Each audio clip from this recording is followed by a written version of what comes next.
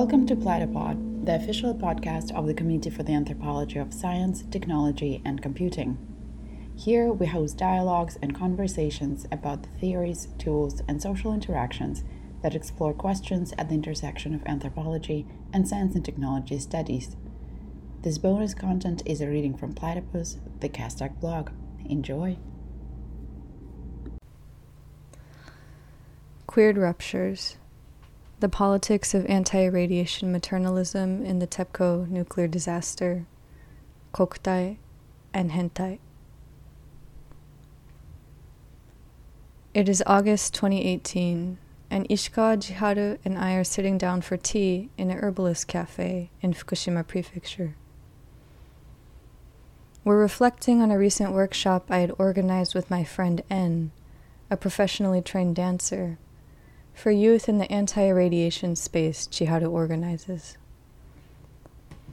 Commenting on how N began her workshop with a short performance, Jiharu says, "Thinking normally, that kind of self-expression is something to be embarrassed of.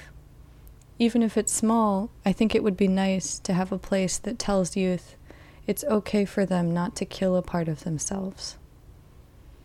That's why, when very little was emerging out of Fukushima Prefecture, the people who tried to take action were really a little hentai.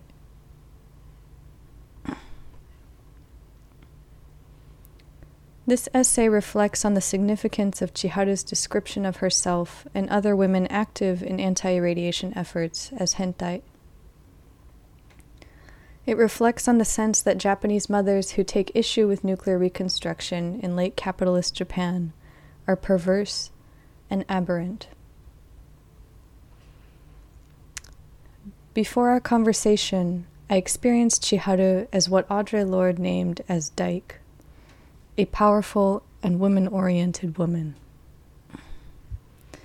Though white cisgender lesbian feminists at the time were theorizing the lesbian as a revolutionary rupture of dialectics situated firmly within Euro-American colonial gender, Lorde was pointing at a different structure, temporality, positionality, and genealogy of insurgency.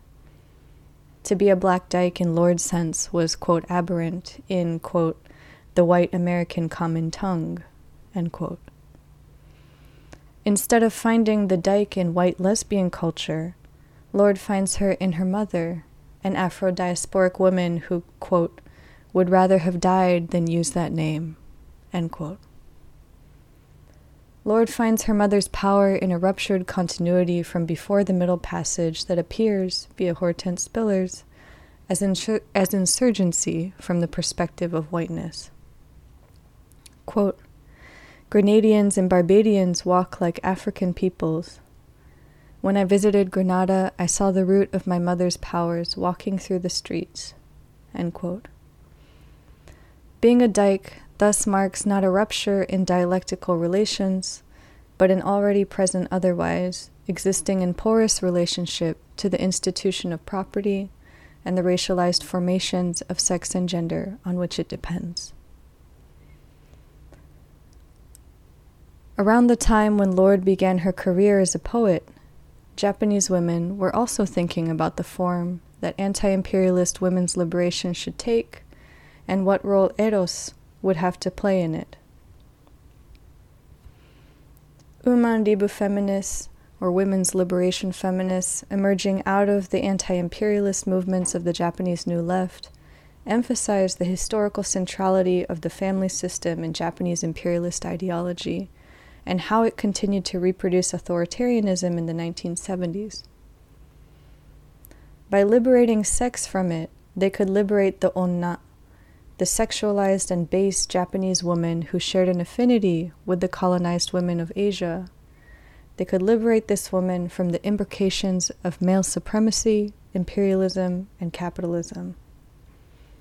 This meant creating relationalities that centered on pleasures for and with onna, that refused the logics of productivity, imperialism, and state control of reproduction. Amidst the trans-Pacific legacies of the onna and the dyke as those figures signifying the possibilities of women's liberation, Chiharu talked instead about the feeling of being hentai, a pervert or deviant, perhaps a queer. Like women from Umandibu, some of whom are active in the anti-nuclear movement, anti-irradiation women pay careful attention to the politics of pleasure and radioactive contamination in what they refer to as the festival of nuclear reconstruction. When confronted with unspoken pressure to consume local produce as part of the state's, quote, support by eating, end quote, program, they would sigh, "It's tasty, but..." When Japan won the bid for the Tokyo Olympics in 2013, Chiharu wrote an opposing blog post stating, quote, "Your joy is our sorrow," end quote. She received death threats and cyber attacks, and eventually deleted the post. When she went to the police, they blamed her. Quote, "The person who spoke with me said something like, 'I have to discipline your group for crime prevention. You're doing it with the knowledge that it could be dangerous, right? Isn't that worse?'" End quote. Chiharu's exchange with the police occurred in the context of escalating fascism and the post-3/11 deployment of the discourse of Fuhyo Higai.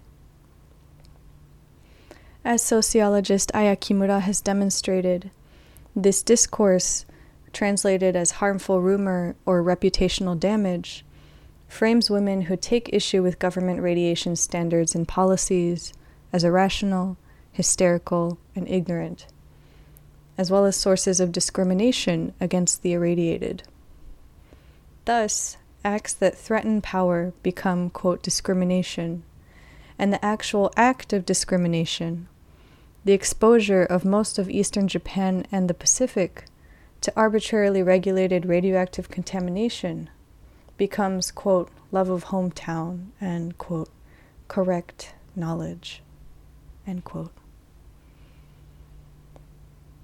This discourse thus accomplishes a fascist inversion of violence that makes the harms of patriarchy, intimate violence, reproductive control, and irradiation all the more difficult to name, while recasting women experiencing harm as aggressors threatening the correct order.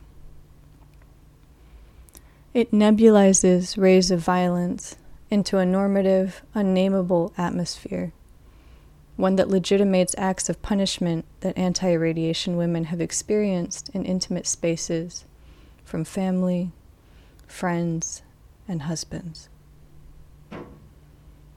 Hentai in many ways marks the feeling of being a dissenting subject in the dystopia of contemporary Japan, in which fascists can commandeer courts to remove memorials to the forced colonial laborers who built Japan's hydro dams, in which queers and disabled people don't deserve social existence because we, quote, lack productivity, end quote, in which only a few hundred protesters showed up to contest the emperor system when it made a spectacle of renewing itself in 2019.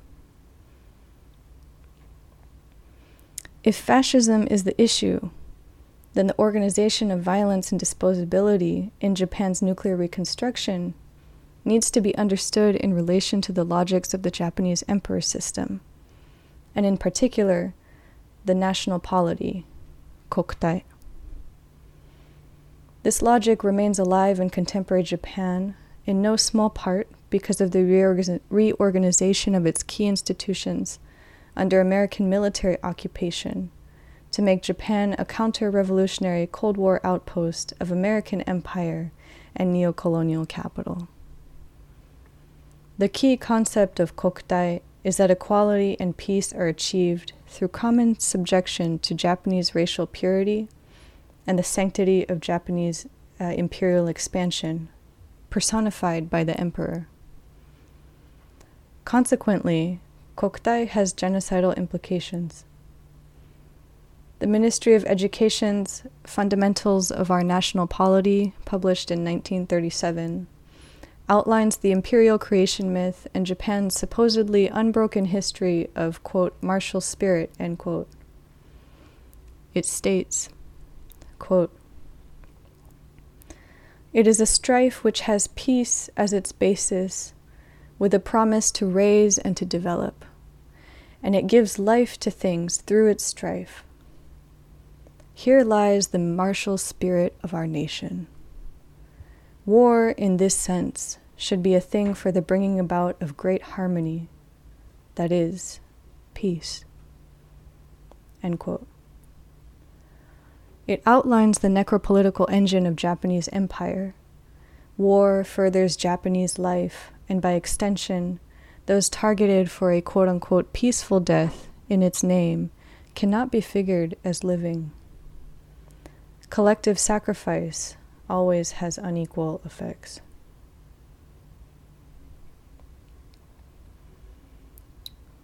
We can sketch how Kokutai apprehends the problem of irradiation by examining philosopher Yuki Miyamoto's work on atomic bomb victims. She argues that the irradiated or hibakusha woman is unrepresentable in the national logic of reproduction. Instead, unirradiated women must make irradiated men whole again. This gendered appropriation makes marriage discrimination against hibakusha women possible. Anxiety over the reproduction of healthy patrilineages allows patriarchs and in-laws to dismiss irradiated women as potential contaminants, unfit for their family lineage. Many hibakusha women, rejected by husbands and patrilineages for this precise reason, often unable to hold regular jobs because of chronic illness, became day laborers in construction or domestic work. Some built the Hiroshima Peace Park as disposable laborers, only to have the exhibit about their experiences displaced to make way for Atoms for Peace propaganda, popularizing nuclear power. Meanwhile, the experiences of colonized Koreans, outcasts, burakumin, and Nikkei atomic bomb victims were left out of nationalized nuclear history entirely, as post-war Japan reproduced the construction of Japanese gendered humanity through the systematic disenfranchisement of both former and current colonized subjects. This reorients our understanding of Fuhyo Higai not simply as misogynistic discourse, but as the reproduction of Kokutai's devaluation of irradiated Japanese women and non-Japanese subjects through its heteropatriarchal prerogative. No mystery, then, why post-311 national quote-unquote rebirth or reproduction through nuclear reconstruction has relied so heavily on intimate and reproductive violence against women.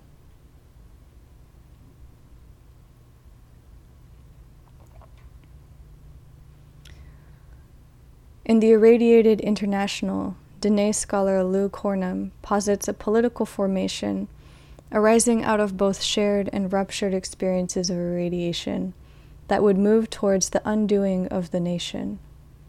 Quote, "I will myself to radiate outwards, to exceed the constraint of a national body, of a closed border body, to meld with a mutant consciousness and deform what deforms me." End quote. It's a move similar to the way M. Tai describes Kara Walker's work with silhouettes. Quote, "I'm gonna make myself an impediment to enlightenment. The obstruction of light will be my practice." End quote. Where can we locate those places where irradiated Japanese subjects are becoming with the irradiated international? What would it mean to deform the ways in which American and Japanese imperialism have conspired to consolidate capitalism's hold on the Asia-Pacific? Is there a way that hentai, as Chiharu used it, marks both an acceptance and a refusal of the ordering frame of normative Japanese sociality? How to incorporate and use hentai against the settler colonial conditions that make American nuclear imperialism possible? Hentai marks a provisional place. Anti-irradiation spaces feel like shelters rather than kingdoms, contingent and under duress. how to take up the queer, but not, as Riley Snorton and Jin Harita warn, as a structure of incorporation fueled by anti-Black necropolitics. Is it too naive to hope for something like a portal? A place where the women might sink into the ground, melt into the doors while chopping cabbage from farmers in western Japan, and soaking their feet in the nervine biwa leaf infusion Chiharu gathered while on recuperation. How we would haunt the nuclear regulators and corporate executives and stock markets then. A curse on their value.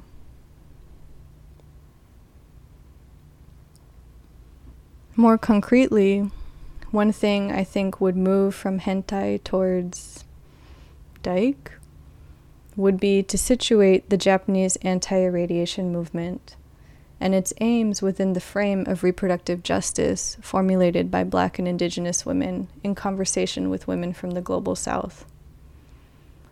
Biara Penatsosi, a longtime defender of Indigenous reproductive rights from the Santa Clara Pueblo, has called for the implementation of radiation standards that account for intimate relationships with lands and future generations. Quote, "Reference man is only safe for white men, not anyone else," end quote.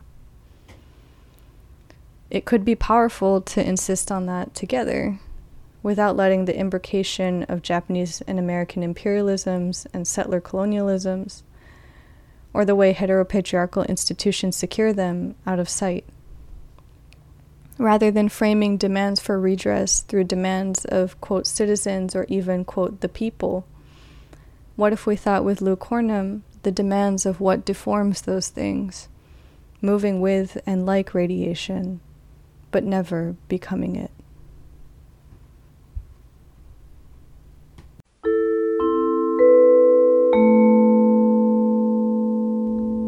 Thanks for tuning in. If you have any comments and feedback, feel free to share them with us on the blog. You can find the link to the post in the description of the episode.